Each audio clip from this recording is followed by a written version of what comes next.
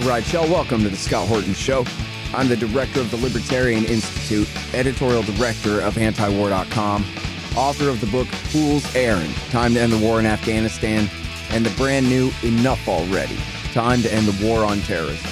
And I've recorded more than 5,500 interviews since 2003, almost all on foreign policy, and all available for you at scotthorton.org. You can sign up for the podcast feed there, and the full interview archive is also available at youtube.com/Scott Horton Show. All right, you guys, on the line, I've got Antiwar.com contributing editor Daniel Larison. And, well, first of all, welcome to the show, Daniel. How you doing? Doing fine, Scott. Thanks for having me back on. Great. Happy to have you here. Listen, before I start asking you all about the Iran nuclear deal, I've got good news for you. I think you must know the headlines about the ceasefire that's been achieved in the war in Yemen. But the news that I have for you is that earlier today I spoke with Nasser Arabi, my reporter friend from Sana'a, and he says, oh, yeah, man, this is the greatest ceasefire ever compared to all the other ones, that all sides have invested in it. I think, I'm almost 90% sure he said, including what he called the Giants Brigade, which is sort of the UAE's euphemism for Al-Qaeda in the Arabian Peninsula and their militia there. But then Al-Islah, the Muslim Brotherhood, the Southern Socialist secessionists there in aid in the STC, and the Houthis as well, have all signed on to the thing. And apparently they really mean it. There's been no airstrikes. They lifted the blockade at the ports, and they're working on opening up the Sana'a airport. And I've known this guy for 7 years now, and I never heard him so happy. It seems like real progress breaking out there. So first of all, I just wanted to tell you that. And then second of all, I'm interested in what you think about all that. No, it is very promising news. The truce does seem to be holding, at least for now. The trouble with every ceasefire up until now in Yemen is that it was usually just cover for forces to regroup and regather their strength and then begin fighting again in just a few weeks. So it looks like a promising pause in the fighting, and there has been some movement politically on the side, on the anti-Houthi side, with the displacement of Hadi, the so-called president of the recognized government, and being replaced by, I believe, an 8-person council. Of course, that reflects the divided nature of the anti-Houthi coalition, but it's a promising sign that they are finally realizing that there is no political progress with Hadi as the figurehead. That they are, I think, beginning to wake up to some of the political realities in Yemen now, and so it's a promising sign. It's one of the first promising signs we've seen in quite a while. So I'm encouraged by it. I hope that it takes hold and leads to a longer lasting political settlement. But we've been disappointed by developments in Yemen before, so we'll have to see. That's true. Very much so. And that was what he said too. But it's, as you were mentioning, the previous ceasefires weren't really ceasefires at all, but just time out to regroup fires, and so this seems to be a bit better than that. So we'll just have to take it for what it is, not more, but definitely a hopeful sign there. And I think it. Go ahead. Yeah, I think it shows that the Saudi government in particular is finally realizing that they're not going to get a respite from attacks on their territory until they start to deal more seriously on the political and diplomatic side. Mm-hmm. And they had just taken a number of fairly big hits to their oil facilities. They had a big hit on their near Jeddah, I believe, a few weeks ago, and that I think that may have finally woken them up that they can't keep this up. Yeah, that was what he said too. Was what he thought had changed was the Houthis. In fact, they had kind of retreated from Marib, but still they're getting these attacks right on your money inside the border of Saudi Arabia. They're dealing from a position of strength here. And the Saudis, come on, they've known all along they're not going to be able to succeed in putting Hadi back on the throne there. So what the hell are they fighting for, much less us? Right. Well, you think they would have realized that a lot sooner. And one, I think, of course, the UAE recognized that a long time ago. They've been pursuing their own agenda separate from Hadi for a long time. Um, but I think even the Saudis realize how useless Hadi is and what a liability he is in the eyes of a lot of Yemenis, because he didn't even have legitimacy when he was president. So it's a real stretch to think that he could ever have any after being put back in power by some other government.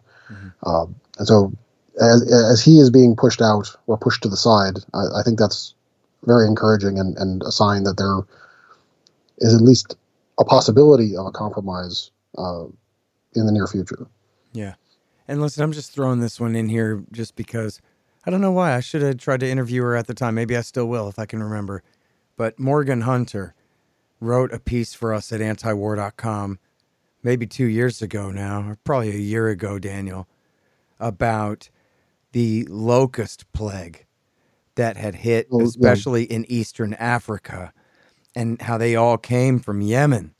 And they figured out finally what causes grasshoppers to turn into locusts. It's when they're so overpopulated that the males' back legs rub up against each other, and then they start this transformation. And it used to be that at, I don't know exactly what it's called, the University of Sana'a, or the University in Sana'a, whatever it is, they had a major department that was devoted to grasshopper annihilation. And they would go out there and kill them by the millions, cull them. But then the war canceled that, destroyed the university, canceled the program. And those were the grasshoppers that became the locusts that then flew across the Red Sea and decimated Eastern Africa, leading to starvation and hunger and God knows what deprivation for all the Horn of Africa region there, which lasted for, I don't know, at least 2 years. And I don't even know that it's over yet. But that was where that came from. And she showed direct causation there from the war, our war. Right. Well, and the war, of course, the war has produced famine conditions in Yemen, and then Somalia has been suffering from famine conditions for a number of reasons, but certainly because of their own conflict as well. And famine is frequently the handmaiden of war. It's frequently the result of war, and famine today is pretty much always man-made. Because there's no economic or technical reason why people can't get enough food. It's typically because of policy decisions made by governments or those groups that are in power to deprive people of the means to obtain food. Yep. And we've seen it in Yemen. We're seeing it in Afghanistan. It happens unfortunately with increasing frequency in the modern world, and it's all man-made. Well, and the UN is warning that this year they're expecting this will be the third major famine in Somalia under the era of America's war. They're now America's longest war, longer than Afghanistan. Had troops there since December 2001, and they're still there fighting in the name of Al-Shabaab, the problem they created. And so this will be the third major famine there. It's interesting. I mean, it's sad to think that our military interventions in the post-Cold War era really got started with that intervention under the elder Bush, ostensibly for humanitarian reasons to relieve hunger in Somalia, low 30 plus years ago, and obviously we're not helping very much in that regard anymore. No. And, I need to catch up on that because, we did cover the famine there in 2012 and 13 and in 2017. And so I need to get out at least. Can't do anything about it, but at least we can, get the experts on to set the record straight that this is what's happening there. And, and we've had, the sun is to blame, right? I mean, the weather is the weather, but the problem is, they have this massive drought, just as you said, massive drought hits the Horn of Africa. Well, that's Eritrea, Ethiopia, Somalia, and Kenya, and I don't know, maybe throw in another somewhere.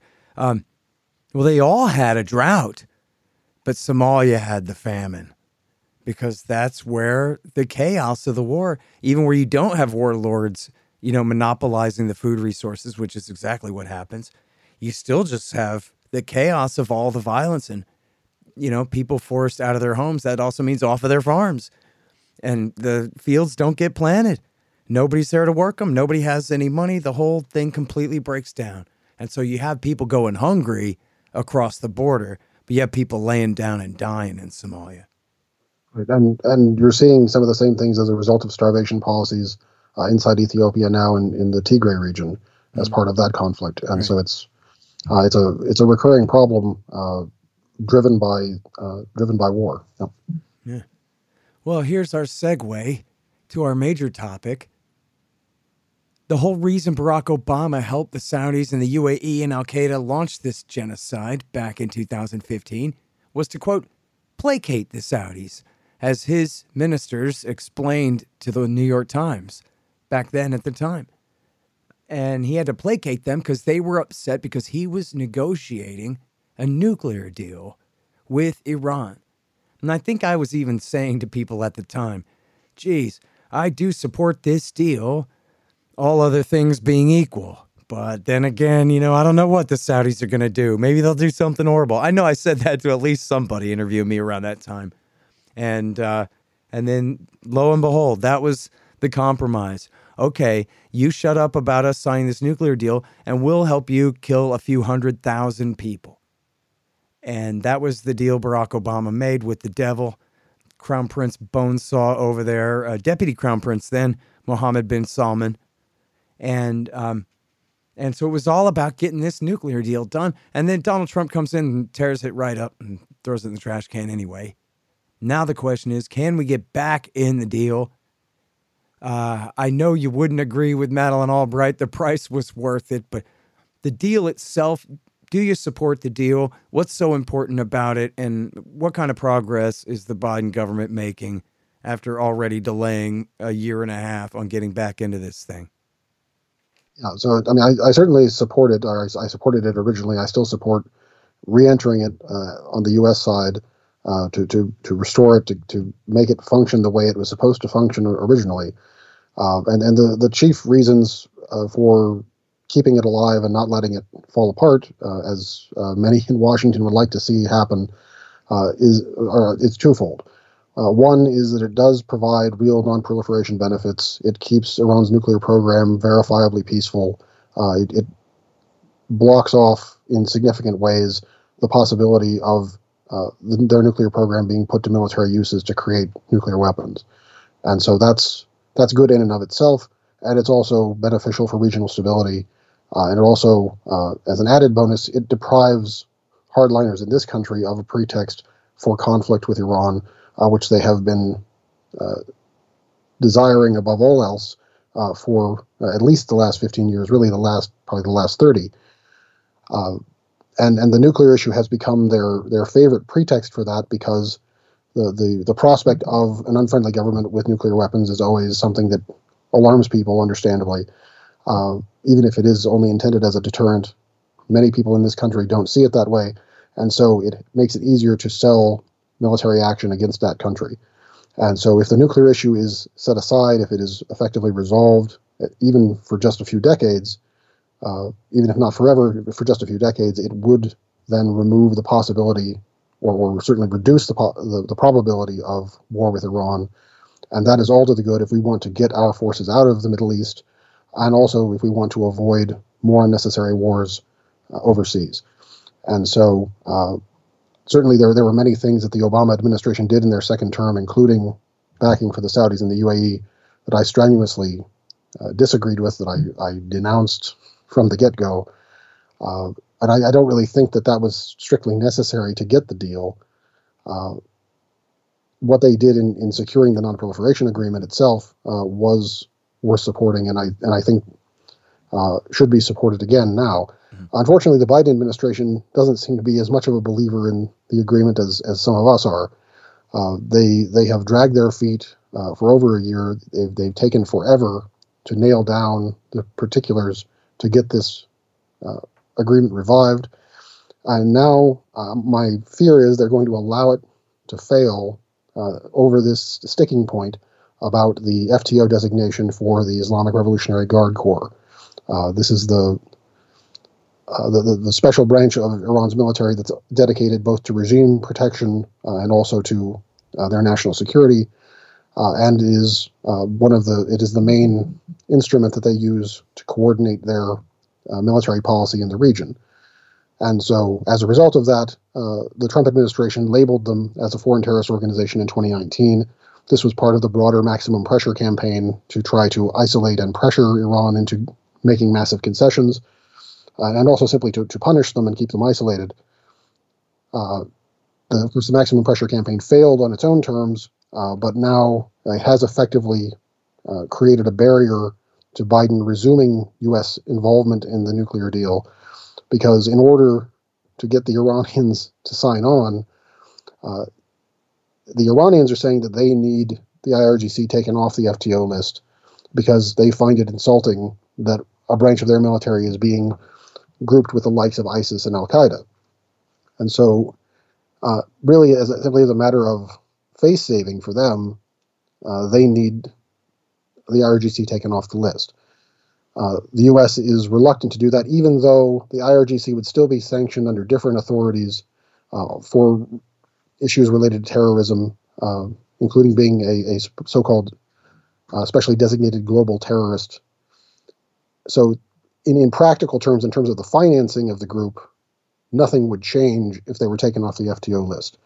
What would change is that it would facilitate the resumption of the nuclear deal, and as another important issue, it would remove this stigma of all the Iranian men who have previously been conscripted into service as soldiers in the IRGC, who are then essentially blacklisted as terrorists and unable to travel or work in other countries. So this is, it seems to me, it's a fairly easy fix that the Biden administration could do, but of course they're terrified of being accused of being weak and appeasing the Iranians, and so they're I think unwilling to take that step simply because a lot of people in Washington and of course in Israel and Saudi Arabia would throw a fit about it, and they would just rather not deal with that. And so I think we're unfortunately on the verge of seeing them walk away from a deal that they could get simply because they don't want to take that flack. Yeah, give me just a minute here. Listen, I don't know about you guys, but part of running the Libertarian Institute is sending out tons of books and other things to our donors. And who wants to stand in line all day at the post office? But Stamps.com? Sorry, but their website is a total disaster. I couldn't spend another minute on it. But I don't have to either, because there's EasyShip.com. EasyShip.com is like Stamps.com, but their website isn't terrible. Go to scotthorton.org/EasyShip. Hey, y'all, Scott here. You know, the Libertarian Institute has published a few great books. Mine, Fool's Errand, Enough Already, and The Great Ron Paul. 2 by our executive editor, Sheldon Richman, Coming to Palestine, and What Social Animals Owe to Each Other. And of course, No Quarter, The Ravings of William Norman Grigg, our late great co-founder and managing editor at the Institute. Coming very soon in the new year will be the excellent Voluntarist Handbook, edited by Keith Knight, a new collection of my interviews about nuclear weapons, 1 more collection of essays by Will Grigg, and 2 new books about Syria by the great William Van Wagenen and Brad Hoff and his co-author, Zachary Wingert. That's libertarianinstitute.org/books. Well, yeah, these cowards, they're terrified someone will call them weak. So they curl up in a ball and do whatever they're told. And Trump's no different. Right. I mean, Trump and Obama and Biden, they're all the same. I guess it's always like this. You're soft on the commies, you're soft on the terrorists, you're soft on the Ayatollah. But it'd be so much easier, I think. I mean, if it was you and me up there, I'd be like, Daniel, get out there and tell them, I ain't afraid of no Ayatollah.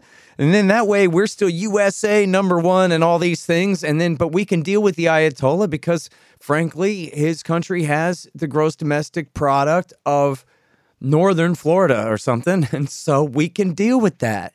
We don't have to pretend to be afraid of that. We can negotiate with them. And I guess, forget the spirit of the thing. The point is, for me, is that screw the JCPOA because we do have the NPT. And it's true that they could withdraw from the NPT and start making nukes, but it doesn't seem like they really want to do that. And I guess my idea about the JCPOA was always that it was superfluous in the sense that it truly was unnecessary, but it was important in the sense that it was kind of necessary anyway, because the lie was essentially that the NPT didn't exist and that the Iranians weren't members of it and nobody ever heard of a safeguards agreement before. And as far as anyone knows, they're making H-bombs until we get this deal passed. And that narrative was so powerful, it really did take this deal to finally put it to bed. And so it was good for that, even though it shouldn't have been necessary to do that at all. I guess the Ron Paul foreign policy would have been, we're going to lift all the sanctions. We would encourage you to stay within the deal, please. And then that would have been the end of that. And I think that would have been the end of that, right? And the Ayatollah doesn't want H-bombs anyway, or even A-bombs. It seems like if they had wanted to build them, they could have built them by now. They probably would have built them by now. And so the question we should ask is, if they have the means to do it, or if they have the technical know-how to do it, why have they so far refrained from pursuing it or making the political decision to do it? And I think it's because they realize that whatever security benefits they might possibly derive from it, it's not worth being treated like the pariah state that they've been treated like. And so they would rather have normal relations and normal trade with most of the world, of course not with us, but with most of the world, rather than continue being treated like a pariah. And I think the only reason that they have even contemplated wanting to have a deterrent is the fear of being attacked, being invaded again. But if they can get certain reassurances that that's not going to be the main issue, then they don't really need to even worry about that. In general, I agree that the Non-Proliferation Treaty by itself is enough. It's good enough for every other country in the world. And the only country that has gone nuclear or has built nuclear weapons after being a member of the NPT was North Korea, and they left before they tested their first weapon. And so the NPT works, as you say, and the nuclear deal was, in addition to that, I guess to make extra sure that Iran's nuclear program really was in compliance. But they've proven, at least during the brief time when everyone was part of the agreement, that they're willing to comply with those terms, even though they are extra restrictions beyond what other countries have to put up with. And so they've proven that they're willing to do that. And I think we have to bank on that being the case again in the future. And that's where I hope we go, although we know, unfortunately, if there's another Republican administration a few years from now, they'll probably tear the whole thing up again and start over. Yeah. I mean, that's the thing of it too, right? I was going to ask you here, is not the Ayatollah asking for some kind of real assurances, or is he not saying, well, this has to be a treaty ratified by your Senate or else I just can't believe in it because you guys love breaking deals more than you like signing them? Well, I don't know that they make a condition of it being ratified, but they do want some sort of binding commitment that says that a future administration won't go back on it. And it's in the nature of our system that we don't really have the ability to bind later administrations in that way. Unfortunately, even with a ratified treaty, as we know, if a president decides that a ratified treaty should be thrown out the window, there's remarkably little that anyone seems to be able to do about it. Yeah. Let me ask you something about that. You know, Jack Kennedy promised the Soviets we would not invade or do a regime change in Cuba, and we get our missiles out of Turkey if they would back down and get their missiles out of Cuba in the Cuban Missile Crisis. And every president since then has stood by that. They could have invaded or done some kind of CIA coup or whatever it was. I'm pretty sure, aren't I right, that all the exploding cigars and all the BS, that was all before the Cuban Missile Crisis. And the U.S. has essentially stood by that assurance this whole time, and even to the USSR that doesn't exist anymore. And obviously they still have their horrible, Cuba policy with their blockade and the rest of it, but the embargo, as they call it. But somehow that one has stuck. I wonder if you could explain, how do we get one of those? A security assurance that somehow is truly meant and that the other presidents do abide by? Well, I'm not sure because unfortunately there's such a strong anti-Iranian consensus in Washington that there's a strong temptation for presidents of both parties to indulge that consensus and to pursue confrontational policies that don't really make any sense for U.S. security. And of course, we know that that has to do in part with lobbying by weapons manufacturers, lobbying by UAE and Saudi-sponsored lobbying groups that keep agitating for greater U.S. involvement and more lopsided U.S. involvement against Iran on their behalf. And so that's the core problem. I think we could find some sort of arrangement between our government and the Iranian government, provided that our government wasn't being pressured in so many ways by these other forces. And how you fix that I don't know.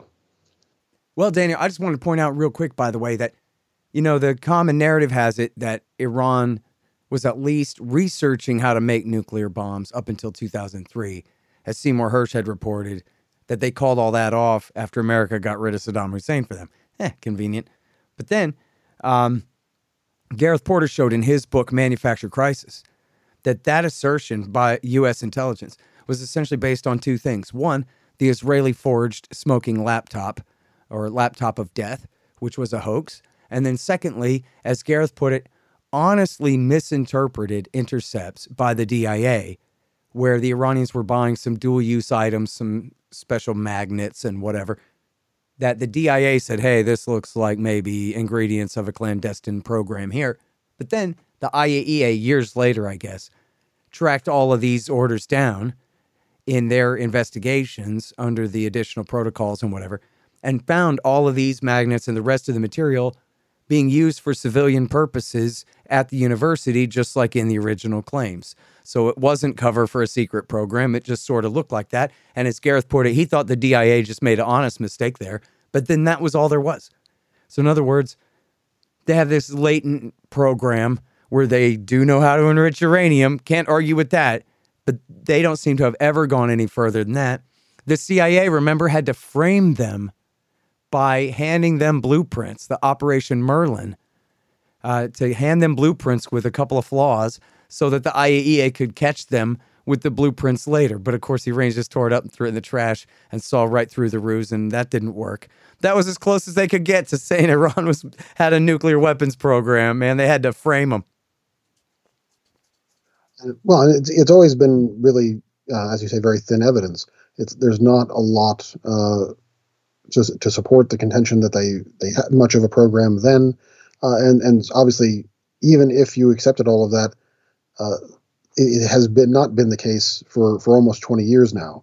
They haven't been doing any of the things that people might suspect could lead to nuclear weapons, and so the question becomes then, how is it when Iran has absolutely not been pursuing these weapons that so many political forces are determined to cast them as being hell-bent on acquiring one, when they clearly aren't hell-bent on doing that.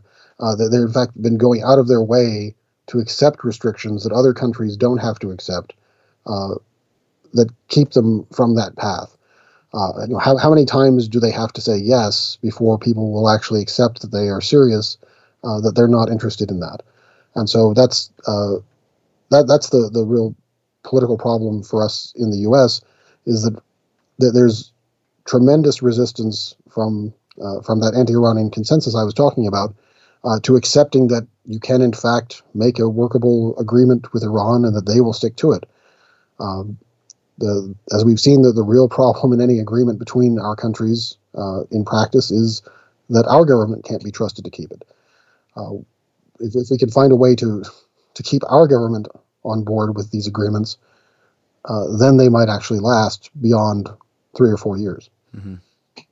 Well, I kind of resent the fact that America keeps fighting on both sides of this stupid sectarian war led by Riyadh and Tehran, for the last 20 years here.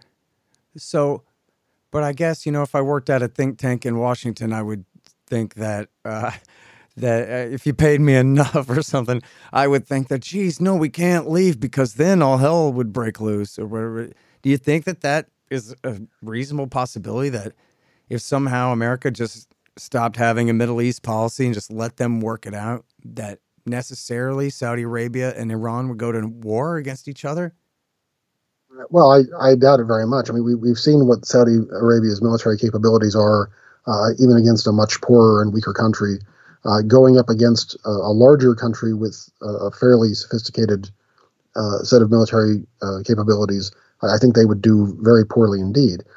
But the way that a lot of people think about this is funny because we've been deeply engaged, deeply involved militarily in the region for the last 30 years, and it's during those 30 years when the region has gone to hell. I mean, it's not that there haven't been wars prior to that. Of course, there have been, but typically when there have been wars, they've either been wars that we have given the green light to, or that we have accepted at some level. And in the last 30 years, a lot of the chaos has been the result of our policies. So the fear that the region might become unstable if we were to withdraw or to pull back our forces is almost comical. Pulling our forces out may be one of the things that finally allows some stability to take hold. Because I think when we saw, and we even saw some of this when the U.S. refused to respond to attacks on Saudi territory during the Trump administration. There was this expectation that the U.S. would ride to their rescue, or at least they had that expectation, that the U.S. would ride to their rescue and attack Iran on their behalf. And when that didn't happen, they had to recalculate, and they had to realize that they needed to mend their fences with the Iranians instead of taking an extremely hostile approach. And that's when some of these talks between the Saudis and the Iranians first got started. And so I think what we would see is, if we were to withdraw most or all of our forces out of the region and to let them deal with each other with their own devices, they would have to come to some kind of compromise. The Saudis can't afford a war on the scale that they would have to fight if they were actually to fight directly against the Iranians. And I don't think Iran is interested in starting a war like that. So the possibility for some kind of regional balance that is conducive to more peace and stability than we've seen over the last 30 years is a real possibility. And the idea that we're a stabilizing force when we're clearly enabling and egging on regional aggression by the Saudis, by the UAE, by Israel, as well as our own activities, I think it's clear that we're not the key to stability. We're the obstacle to it. Yep, sure seems like it. I mean, they've all lived next to each other for thousands of years, and I know it's cliche to say, "Oh, they've been fighting for thousands of years," but I don't think that's really right, is it? They've been fighting this whole time? Well, certainly not on sectarian lines. A lot of modern sectarian conflicts are that very modern conflicts that stem from current political conditions, and those sectarian divisions can be stoked and inflamed by certain governments for their own purposes. But the idea that these groups are going out of their way to pick fights with each other simply over sectarian identity, I think gets the causality backwards. The sectarian identity becomes a way to mobilize people around conflicts that are already being fought for other reasons. Right. And so that's the way I think people should think about it. And actually, Yemen is a great example of this, because sectarianism in Yemen has not been a particularly pervasive force for much of its history. It's only when the Saudis began actively exporting Wahhabism and pushing their line into Yemen that you started to see a really nasty sectarian rift opening up. And so that's that's where these things come from. They come from government policies. It's not something it's not like an underlying fault line that just naturally creates these problems. Yeah, well, I'll tell you what, there's no taking back 2003. Well, and I should say 2003 through 8, when Bush kicked all the Sunni Arabs out of Baghdad. That's the first time the Shiites have dominated a Arab capital city for 1,000 years. And there's no one doing it. It took our Army and Marine Corps to make it this way. And you're talking 10 million people moved out or something. Just forget about it. You can fling suicide bombers at Baghdad from now on, and it's going to be ruled by the Badr Brigade. So, I don't know. I guess in that sense, maybe that leads more towards stasis. I don't know. Probably doubtful, but it's something that, the Iranians have their prize in their very close allies there. And the Saudis are just going to have to learn to suck it up because there's nothing they can do about that now, And the Iranians, the Iranian interest in Iraq is primarily to ensure that nothing like what happened in the 80s happens to them again. And so they want to keep that border, their western border, secure. And so they will want to keep a friendly government in Baghdad. And so that's what their interest is there.